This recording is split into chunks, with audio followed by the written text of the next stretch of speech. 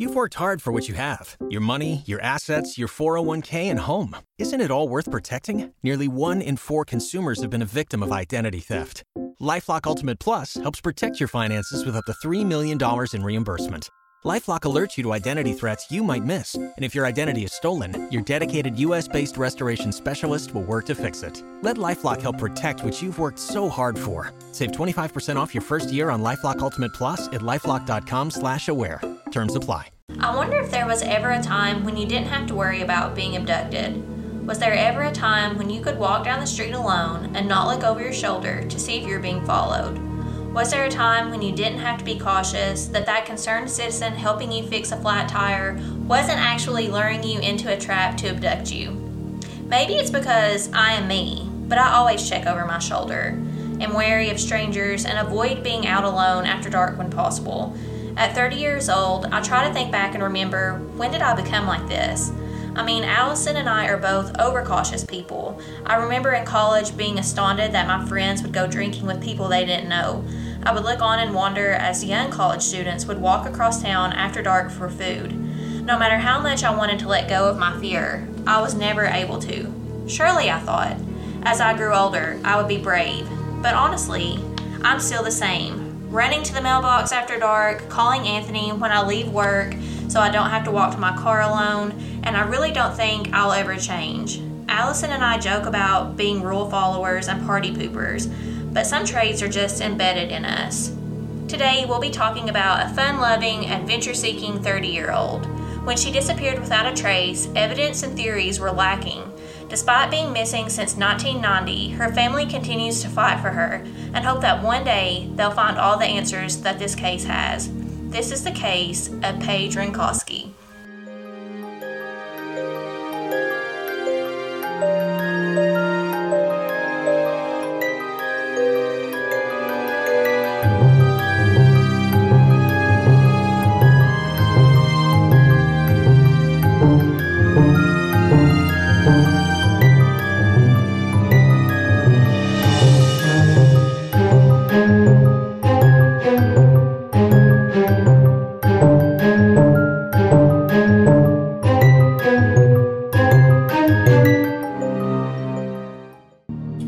Welcome to Coffee and Cases, where we like our coffee hot and our cases cold.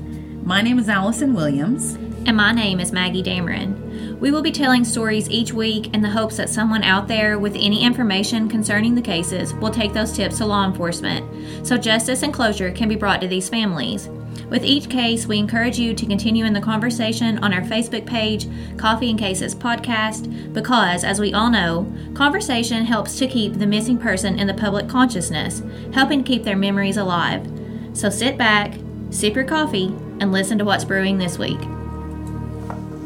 All right, Allison, we have been saying all year, and I know that we're not really that far into so we've been saying for 18 days that this is the year of the sleuth hound, and today I'm calling on all of our Michigan sleuth hounds to help us solve one of Michigan's longest running cold cases. Wow. I know they can do it too. So Paige's case, while actually it was very hard to research, really pulled at my heartstrings this week because I saw myself in Paige, and I think like you kind of will too. Mm-hmm. So Paige was 30, and so I'm 30 now. Paige was 30 the year I was born, but that's besides the point. Right. And at the time of her disappearance, she was a substitute teacher. Another connection. Yeah, and I actually, subbed before I full-time started teaching, and respect to substitute teachers because it is hard. So I really felt that I owed it to Paige to talk about her case today. Mm-hmm. Paige was last seen on May 24th, 1990. So she was engaged to be married that November, and her fiance lived in Lansing, Michigan. Okay. Paige was working at a preschool, she was an aide there, and she was also a substitute teacher while she pursued a degree in early childhood development. So, initially, I'm like, you go, Paige, because she's 30 and is still getting this degree. Right. So that's great. I read in several articles that she actually had plans to work with deaf students. Oh, that's great. Which is an even more special of a calling. Yeah, more admirable. According to True Crime Files, in addition to Mother Ardis and Father Carl, she had 3 sisters, Tammy, Michelle, and Cheryl. Her family fondly remembers her love of skateboarding, singing, and swimming, and they describe her as a tomboy with a bubbly personality. So, perfect mix of every quality. I think so too. And from the research that I did, I could tell that Paige was extremely close to her family. Like when we get on in the story, you're going to see like her mom took it upon herself to like be that constant reminding force to the police, like, hey, don't forget about my daughter, like, you know, just to keep it kind of fresh. And then after her mom passed away, Paige's sister actually took up that same calling to be like the voice for Paige. The day that Paige disappeared, she had just dropped her mom off at the Detroit Metro Airport. And since that obviously wasn't an all-day event, Paige had plans to meet a friend for lunch that afternoon in the park. Right. So, which would be like us. We're already dressed. So you may as well make the day. Yeah, make a day of it. Especially when it's COVID. Out. I know. I already put makeup on, so what else can I do today? We know that Paige made it to Canton to eat lunch in the park with her friend, and according to various websites, the lunch was uneventful, just 2 friends, you know, catching up and having a good time. Okay. So after she finishes up, Paige left to go home, and she was actually headed to her fiance's softball game, and she wanted to make sure her friend remembered that she got to the game on time. Okay. So she did have a full day. Yeah. The trip from the park to her house would only take about 30 minutes, and like, I guess this just shows like how isolated where I grew up is, but like hearing that the airport was only 30 minutes away from your house, I could not identify with that growing up. Yeah. Like, it would take you 30 minutes to get to the grocery store or the gas station. Like 3 hours to get to the airport. But according to Wikipedia, and I know we don't like to use Wikipedia, but it is what it is. Paige was seen between 2:30 p.m. and 2:45 at a grocery store that has since closed down on Interstate 275. So we know that she is alive and well around 2:45. While in the store, she bought a beer, and that comes into play a little later. A single beer? Yeah, 1 single beer. Okay. And the clerk remembered seeing her because she was wearing, quote, distinctive multicolored, loose-fitting, flower-patterned pants and a distinctive necklace. Okay. So I mean, that is something that you would remember. Yes. Paige heads home after leaving the store. And it's important to point out that the weekend of Paige's disappearance was actually Memorial Day weekend. So the interstate that Paige was traveling on would have had tons of traffic, like, during the time she was traveling. Okay. Like, I actually kind of looked it up because I feel like during Memorial Day, like, we travel in Kentucky, but I don't think that it's like maybe not as big as what it is in other places. Yeah. Because they made it sound like in Michigan, like, everybody's going north on Memorial Day weekend. Maybe because Memorial Day is May. And so the only reason it's big, like, for our family is that's usually the first weekend we go to the lake. And since you're in Michigan and you've got all the, I'm going to assume that that's what it is. And that's why they would go north to all of the, like, the lakes and stuff. Because that's usually, like, big day at the lake. Everybody's out there. So I guess that's true because summer's starting. Right. Yeah, that's true. So there's actually, like, entire forums on TripAdvisor dedicated to, like, the best time to travel, like, during the day, like, when you should leave to avoid traffic. Oh, wow. And, like, all of this. Yeah, those are things we don't have to worry about here. And so Paige would have been on the interstate during, like, a peak travel time because that, like, online I read most people are either going to leave, like, really early in the morning to beat the traffic, which they don't, or they're going to leave around the time that we've last seen Paige, like around 3 or 4. Okay. So it is unsurprising when calls start to come into the local police station about an abandoned car parked on the side of Interstate 96. I mean, bound to happen. There's all kinds of traffic. Tires and people are calling. But do remember, this is pre-cell phone. Oh, okay, that's right. I mean, I'm sure people, I don't know, I'm sure people had like a mobile phones Right. in 1990, but it's not like today. Right. It was like the size of your car. Yeah, you carried it in a suitcase. Yeah. So after 6 p.m., and some reports actually say 7:30 p.m., police finally go to check out the car that people have been calling about that's stranded alongside the interstate. Which I get that. I mean, that's not like a priority. Also, I I'm guess. sure they're super busy. It's Memorial Day weekend. Exactly. So when they arrive, they find an abandoned Oldsmobile. And what I'm going to tell you, Allison, I think you will find it odd that the car was not processed as a crime scene. Like, it blew my mind. And it Okay. still baffles current investigators on the case today. So in one article that I read, Lisa Rose Church actually said in this article, today's investigators are quick to note that the original investigators did what they could with the information they had available.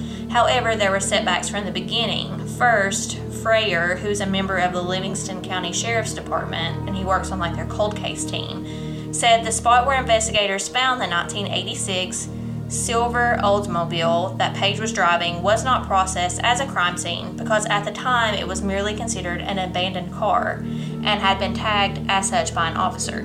Okay, so basically they're saying the officer shows up, it's not a priority, the car's on the side of the road, slaps that like orange sticker or whatever color sticker it is on it, and then calls a tow truck. Like Yes. they're not looking in it. Because Right. why would they think to? I mean, Sort of. But yes, like what you're saying, Right. yes. But then when I get on So with the condition that have they found the car, they they should have been like, this is weird. Okay. So he goes on to say, they tow it. We've got a general idea of where the exact scene was, but we're not exactly sure. They didn't photograph the scene or do a crime scene sketch because at the time it was an abandoned car and that's how it was treated. It wasn't until later they knew what they had. Okay. So you know what that reminds me of? That reminds me of Brooklyn Farthing's case and the couch. Oh, yes. And he calls and says, I have a fire at my house. The firefighters show up. They put the couch out. You know what I mean? They didn't realize, or like it didn't click that, oh my gosh, only the couch is burning.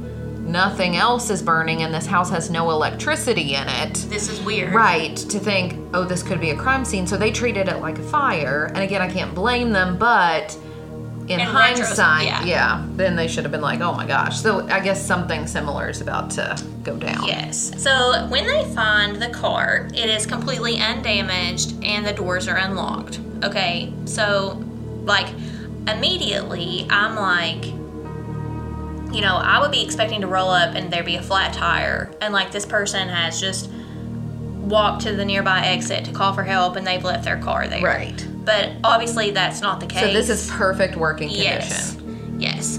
And so, like, on a more illogical note, I was like, okay, maybe she, like, had her lipstick out and she dropped it. And so she pulls over so she can get whatever she's dropped. Okay. And maybe she had to step out of the car and accidentally locked herself out of the car. But it's unlocked. But it's unlocked. So okay, that's can I wrong say too. something? Okay, I don't know why I would do this, but I totally would.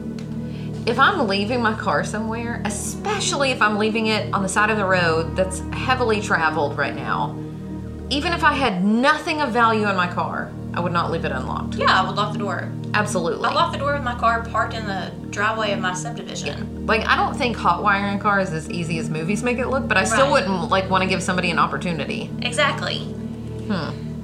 So what's even more strange is the fact that Paige's car was idling with the keys still in the ignition. Okay, no. Lights and radio on. No. And they had it towed? And they towed it. Okay, Which yeah, means they had to no. turn the car off. Yeah. Nope. See, right there, they should have said, Yes. okay, there's something wrong. Because calls came in at like, what did I say? 3:30? Yeah. 3 And o'clock? they didn't get to it until hours later. Yeah, and it's running by the side of the car or the road. Yeah. Yes. So not only is the radio on, lights are on, the beer can is open and it's like in the cup holder. Her shoes were left in the car. Her purse had her wallet inside and her wallet was full of money. And that's all still in left the car. Personal papers all left in the car. But Paige is nowhere. Okay, yeah. That, you're right. They should have come up on this car that's running, looked inside, and they know it's been there for hours. Right. Because they're responding to a call that came in hours ago. Have seen that someone's purse with a wallet full of money, and props to all these people who drove by and did. Yeah, good job, good I know. citizens of the world. Being honest. They should have known that something was wrong. Or even what Or run the person plates. walks. Run the plates and Yeah. see who it belongs to and call them. Well, they do that, and I'll touch on that. Okay. But like my first thing is, I mean, again, not to be stereotypical of Eastern Kentucky, but I never wear shoes. I go barefoot all the time. I would not, however, go barefoot on the side of the interstate. No. On pavement. No. Like that, yeah. No. So unlike many of the cases we cover, where we have tons of theories and tons of evidence, in Paige's case, we really don't. There are 3 prevalent theories as to what happened to her. And I thought I would talk briefly about those and then dive into the evidence before we kind of make predictions about what we think has happened on the case. Because I want you to that's go. my favorite part. I know. So I want us to go in knowing the theories police have and then talk about the evidence. Okay. And then we'll give our 2 cents because... That's what we do. And it matters. Right. To us. Yeah. Officers seem to agree on these 3 theories. So, did someone she knew somehow get her to stop by the side of the road and they abducted her? Is theory number 1. So, versus just like took her somewhere. Right. Oh, yeah, because we don't know where she is still. Exactly. So, okay. So, someone she knew. Yes. So, did she stop for someone she knew? Was it a staged, accident / disappearance? But why would you leave your car running? Yeah. But okay. Did someone impersonate a police officer to get her to stop and abducted her from there? Now, that is an interesting theory. I know, and I'm going to talk about that theory a little more. So all 3 of these theories hold some credence. So after we talk about the evidence and the eyewitness accounts that we have, I'm going to be interested to hear what you have to say. Because, okay, I know I'm jumping ahead here, but if she had open container of alcohol in the car, and maybe if somebody was impersonating an officer and they just happened to pull her over and then they're like, prime opportunity, get out of the car, you need to do a sobriety test or whatever. It's true, and I hadn't thought about that, but that's a good connection. So here are things we do know. Okay. Paige's car was not investigated until well after 6. Okay. Paige was last seen leaving the store around 2:45. So what happened in that chunk of time? 3 hours. That's a lot of time for something to happen. Yes. According to Cold Case Fowlerville, and I really hope that I'm pronouncing that correctly. Y'all know me with the names. The day witnesses say they saw Paige stopped on the westbound shoulder of I-96 about a half mile from the Fowlerville exit was at 3:30 p.m. So again, if your car's broken down, you're only a half a mile away from an exit, and you're going to know that. But it wasn't broken down. Right. So weird. Okay. And I feel like if you're meeting a friend, why would you be like, I'll meet you a half a mile away from this exit? Why not just meet? Wait, wasn't she supposed to go to her fiance's softball game? Yeah, so she's supposed to be on her way to the softball game. So this article goes on to say she was spotted speaking with 2 unidentified African-American males. They were standing near a vehicle with a possible 3rd male nearby. Witnesses say Paige was gesturing and throwing her hands up in the air before one of the men was seen putting his hand on her shoulder. And then I actually read that there were other eyewitnesses that say, you can see the man leading Paige away, by her elbow. He's pulling her toward his car, by her elbow. Okay. A motorist saw Paige with this individual at approximately 3:30 p.m. So we know at 3:30 she's alive because she's been seen by the side of the road. And he becomes concerned because he passes the vehicle in the exact same location several hours later. All right. So when police finally arrive on the scene, they're able to determine who the car belonged to because they do, like you said, they ran the tags. Okay. Good move, finally. Yes. Okay. Yes. And they are able to figure out that the car belonged to Paige's mother. All right. The issue is, and Michelle, remember Paige's sister? Oh, she took her to the airport. Yes. Oh, man. Yes. And she tells Dateline, quote, they ran the tags and found out the car belonged to my mother, so they called her home and left a message. The issue is the mom is at the airport because she flew to Georgia to visit Michelle, so the voicemail sits on her answering machine unheard. Oh my gosh, for days. Yeah, for a couple of days, it said. And, the first 48 hours, that's the most crucial, and now that's going to be gone. Yes. So Michelle says her and her mother grew concerned when they hadn't heard from Paige since she dropped their mom off at the airport. And in that interview with Dateline, Michelle says, quote, we didn't have cell phones back then. So when we had not heard from Paige, we called her fiance, Steve, and asked him to go check the messages at my mom's house. And she said, again, that to Dateline. And so that is when they finally put the pieces together that Paige is missing. Oh, okay. It's when Steve goes to check the voicemail, because then they have the voicemail from the police saying that, we have your car. Right. And they don't know where Paige has been. So we know she's been driving. We know the car's been towed. Right. We don't know where she's at. Right. You know what I think is weird about that whole sighting, though? Is I feel like, unless... Oh, I hope you say what I think you're going to say. Well, I don't know if I am or not, but I think you're going to. If I'm on a busy interstate You're saying what I think and somebody's trying to kidnap me, I'm running out in traffic. I'm going to scream, wave my arms. I will jump out in front of them. Yeah, I would rather would die too. than be abducted. Right. I would rather get because ran you don't over. know what they're going to do to Yes. you. So, yeah, that just doesn't doesn't sit right with me. And there's more that I will have to say about being abducted on the side of the interstate. Okay. When we talk about theories. Okay.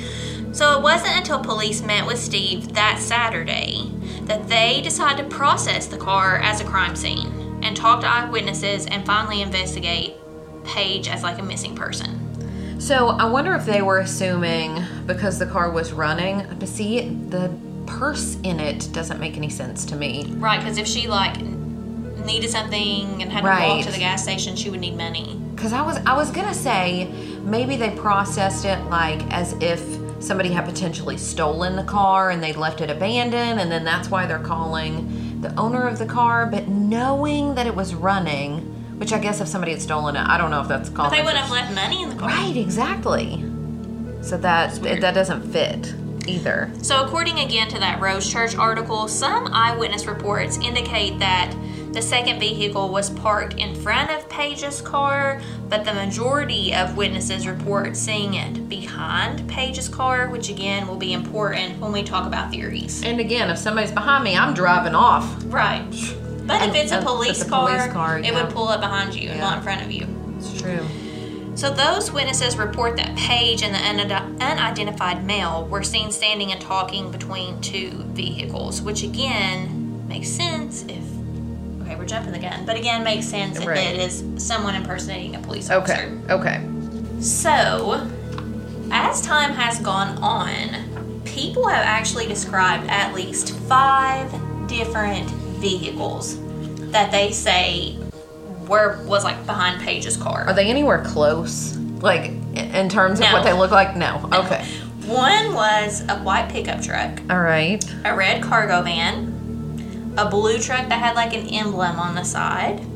But the majority of people describe a maroon minivan. Okay, so at least there's a majority. Yeah. But none of those are similar. Maybe the red cargo van and the maroon minivan. Maybe. Police think, though, that people have, over time, just maybe started confusing cars they saw, abandoned. Oh, with what they saw? Okay. That makes a lot of sense to me. Police are able to piece together a kind of timeline, and they determined that Paige went missing around 4. So shortly after that motorist reported seeing her at 3:30. Okay. With the man and her talking with animation with the man. Right. Okay. So for the purpose of today, since that's what police agree upon, we're going to say that Paige was talking to 2 African American men near a maroon van. Okay. Some eyewitnesses say that the man was leaning over Paige, resting his hand on the van, which is creepy. Yeah, that's kind of aggressive. Yeah. Police are able to determine that this was likely true, though, because, according again to that Rose Church article, police found several fingerprints on the outside of the car. And they have also, which, by the way, none have been identified. Oh, man. I was going to say, yes, fingerprints. No. They also have a palm print. Mm-hmm. So, like so that makes sense. Over the car. But again, no match. And in that same article, Freyer, who I quoted earlier, said, quote, "We do have a pretty good set of palm prints that could be left like someone is leaning on the car, and we have some witnesses who say they might have seen someone actually doing that. That's one of our better pieces of physical evidence. The problem is, some places didn't take palm prints when someone was arrested." Oh, I didn't even think about that, because usually they just take fingerprints. Yeah. Maybe that's something that they need to... Do they do it? I don't think I've ever had a palm print done. No. We have to have... Not that we've been arrested. As teachers, we have to register our fingerprints with the state. And so... And I'm horrible at it. Oh, I know. They'll take your finger and that's... And my hands sweat. Oh, and then no. the ink won't stick. Like I'm talking about it, my hands are sweating. And the ink won't stick to my finger. And when I started at my new county, I had to do it twice. Because you messed up. The first one, they said they couldn't read them. And so then I had to do them again. It was horrible. But then when we went to Washington, I think I've said this before. Oh, when you visited the FBI? Yeah, and it's like digital now. And I'm like, well, now the FBI has cool. their fingerprints, not that it matters, because I don't commit crimes. No, we are real followers, But I've never had my palm print. No, but that's interesting, because there have been several cases where I feel like... That would be crucial.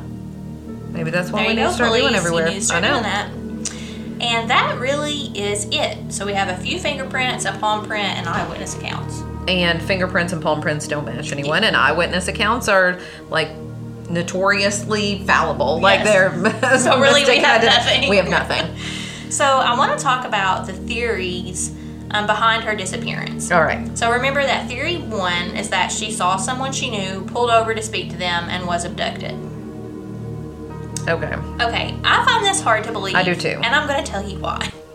So if I'm being honest, I actually find, like you said, a lot of eyewitness accounts hard to believe, because I feel like our brain is so much smarter than like what we give it credit for. I think it tricks us a lot of the time.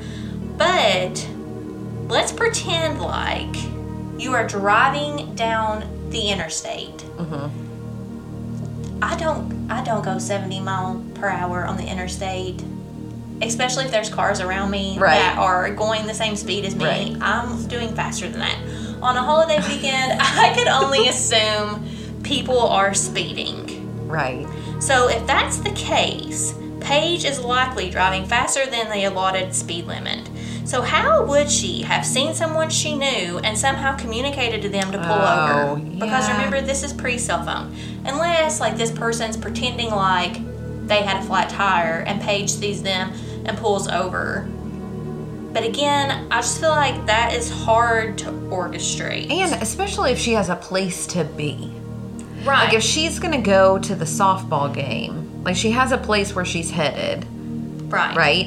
Then it doesn't really make sense, I guess, that she would, I don't know. And I mean, think about too, like how many times have you passed like a vehicle and they're changing a tire on the side of the interstate? Oh yeah, it happens all the time. You pass so quickly. Right.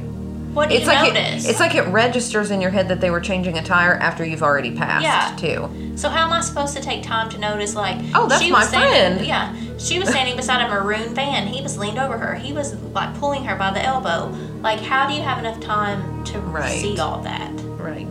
Unless there was a lot of traffic. That's true. Because then, like, they could be going slower, even at standstill. Which, if that's the case, and someone's trying to kidnap me... And it's again, still then traffic, you can run in front of their car. I'm opening the door, jumping in. That's right. You don't have to worry about it. You might have to worry about getting shot when you jump in somebody's car, but not about being hit by the car. True. So, theory 2 is the stage disappearance. And this one, I think, makes even less sense. Yeah. So again, and I know I've quoted this article a lot, but she had a lot of good information. The Rose Church article, Freyer said that this staged incident has, quote, some validity, but that they don't have enough evidence to really support the theory entirely. So, but why would she's getting married in 6 months. She's close with her mom. She obviously calls her all the time because they were worried when they hadn't heard from her in like the hours after she dropped her mom off at the airport. That's true. You know what I mean? And so that just seems... Well, I think that they said this because of two things. So one, Paige had moved a fairly large sum of money into her checking account. But again, you're getting married, and that's expensive. Yeah. Deposits are expensive. It could have been paying for photography. Yeah, or the food, right. or whatever. And it's expensive. Like, I mean, you're dropping $2,000 for flowers. Yeah, so that to me is expensive. totally explainable. The second thing is that family and friends told investigators that Paige and Steve were actually having some, like, relationship issues around the time that she disappeared. But, like, I don't think there would be any issue that would make me run away. Yeah, me neither. Like, just end. Yeah, you're not married. Just break up. So, okay. Maybe I'm being very... I don't know. I don't know what word I want to use. But has there been a theory that Steve had something to do with it? Well, Steve actually spoke with police several times, and each time they questioned him, he's cleared of any involvement. Okay, because I was thinking, obviously you never want to have to go there to question, and yet that's generally, in terms of crime, who police need to look at first. So that's good to know. So yeah, I don't think there's anything there that indicates that she would want to, like, run away from her family also. Yeah. And she had, like, no major travel plans, no plans to, like, leave the country. So what could have happened to her? Right. Which brings us to theory 3. And that is that Paige was pulled over by a person impersonating a police officer. See, I like this theory. Which is a lot of peace. Yes. As soon as you said it, I was like, oh. Yes. That could be it. And you're going to say that even more because, according to the Charlie Project, 3 unsolved abductions/murders of young women occurred in the late 1980s in the general area from which Paige vanished. Oh, so pattern. I know. Yeah. So at the same time, there are multiple incidents of people impersonating police officers and showing fake badges to motorists to get them to stop. Okay. Which, well, again, and that's a fear gives of more mine. credence to this theory.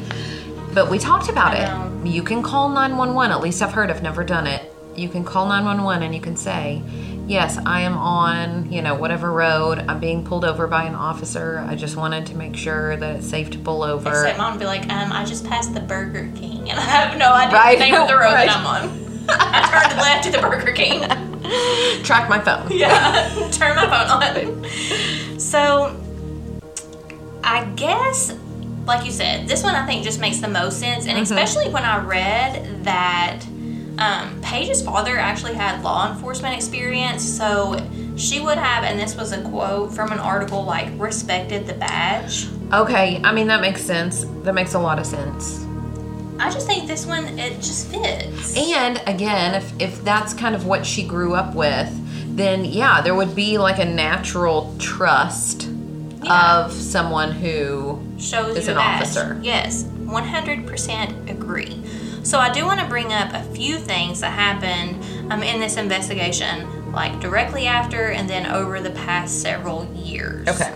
So again, according to the Rose Church article, about 6 months after Paige disappeared, investigators received a letter with a map enclosed, which I think is weird. And the letter read, "The information may be a red herring. However, I have recently come into some information about Paige that may or may not be true. I've tried to verify as much of this information as I could and have found many of the details to be true." The author continues to say that the map is a supposed route taken by her abductors, and the letter ends unsigned saying, "Thank you for your attention to this." Okay, so which tells me, in my mind, psychoanalyzing. Okay. Either this is someone who has heard this story, right? Has heard someone tell a story about Paige's abduction. Or they're doing like kind of what we're doing. Right. Piecing bits together. Right, and is scared themselves, which is why they wouldn't sign the note. Or, since there were multiple potential perpetrators, it could be one of them who is now having a guilty conscience and... Yeah, I actually read there were 6 total suspect sketches. That's a lot. But only 3 men. I know. Again, maybe because you're going so fast. Right. But we'll get back to the letter because it's like, why this long? Right. So Paige's case was actually reopened in the late 1990s because police do end up saying that this is a homicide. Okay, well, good. And they've never found the body, but they do say it's a homicide. Which I guess would be technically hard to do because there's no crime scene. Right. Yeah. I know. You all should see Allison's face. Like, I can see the wheels turning in her brain. Because there's no blood. There's no sign of struggle. There's no... We just have those eyewitnesses and her vehicle. That's it. And even then, they didn't see the men actually do anything to her other than potentially walk with her. Yeah. So in August of 1990, a United Press International report speculated that a body floating 500 feet north of like an arbor, that was so hard for me to say just then, people, in Wisconsin was Paige, but that actually turned out to be false. So that's our first, false. Right, false lead. Yes. And then again, according to the Charlie Project, an unidentified inmate in a Michigan prison was named as a suspect in Paige's case in May of 2001. So we're 11 years post her initial. The man was in prison for carjacking, and his victim was a young woman, and the crime apparently occurred only weeks after Paige's disappearance. So police kind of speculated that they may have been related. They interviewed the suspect several times and believed that he was one of the men that spoke with Paige before she went missing, or it could have been one of the men in the car, but wasn't actually the person that abducted her. Right. But he took a lie detector test and passed, so he was eliminated as a suspect. Which again, we've talked about, makes no sense. I know. Because you can't use lie detection tests in court, so it's proof of guilt, so how are you using it as proof of innocence? Yeah, it makes no sense. Right. But we don't make those rules. That's a story for another day. Yeah, that's a soapbox for another day. So the Rose Church article said that in May of 2002, the Associated Press reported that police, quote, identified 2 suspects in connection with Paige's disappearance. One of those suspects was in prison at the time. The other was 17 at the time of Paige's disappearance, and he actually failed a polygraph test, but I couldn't find what happened because of that. Right. That was just kind of the end of that lead.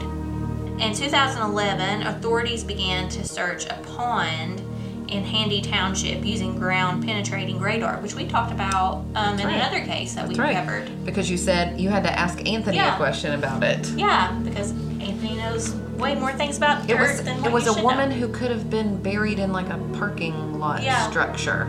Yeah. Interesting. But nothing turns up from that. A woman had reported seeing a pair of cement-covered boots around the time of Paige's disappearance, so they used this ground-penetrating radar, but nothing comes of it. It wasn't until November 2011 that, using the map they received from this letter, I don't even remember What took so long? What took you so long? That the FBI, state, and local police search a property in Conway Township.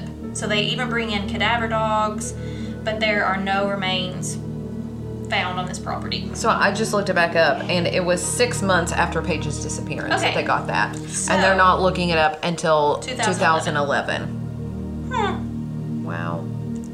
Maybe they're busy. But here's a question that I don't know. So obviously, I've told you how much I'm in awe of the cadaver dogs and what they're able to do and the ability that they have. But my question to you is this. Because it had been so long between Paige's disappearance and them actually searching this property. You know what I mean? Because, like, how did they even have a scent? Yeah, if she disappears in 1990, right? And they're not searching it until 2011. That's 21 years. Let's say, I guess here's my question. What if the remains used to be there, but then were moved someplace else? Does the ground lose the scent? Like, if the remains aren't there anymore? Like, how long does the scent remain in an area? Plus, I feel like the weather would affect that. I would think so, too. Erosion of the soil. And so, I guess I'm wondering if they had actually investigated the map when they had received it, would we still be talking about her case today? That's true. So, wondering minds want to know. We have a question for you guys in the towns each week, too. So, if you know anything about cadaver dogs, how long does a scent stay in a certain area? Particularly if the remains have been moved. So, there you go. Because was it last week or week before last that we issued the Wandering Minds Want to Know about the lawyer, like, client confidentiality and lying when you're, like, you know your client's going to lie. And we actually had a sleuth hound, Miss Casey. She messaged me back with a very good answer about that. And basically the answer is it depends. Yeah, basically. So... all about the wording. That's right. It's all about the wording of the questions, for sure. Yes. In that same article, it cites how investigators dug 4 holes in one spot in the 7700 block of Sober Road in Conway Township, where cadaver dogs indicated a possible presence of human remains. Oh. But, again, that was unsuccessful. Despite all of these attempts, police have ruled, like I said, her death a homicide and now wait for the right pieces to fall into place so Paige can be found and her case solved. So I feel like we, as we went, kind of talked about each one of the theories.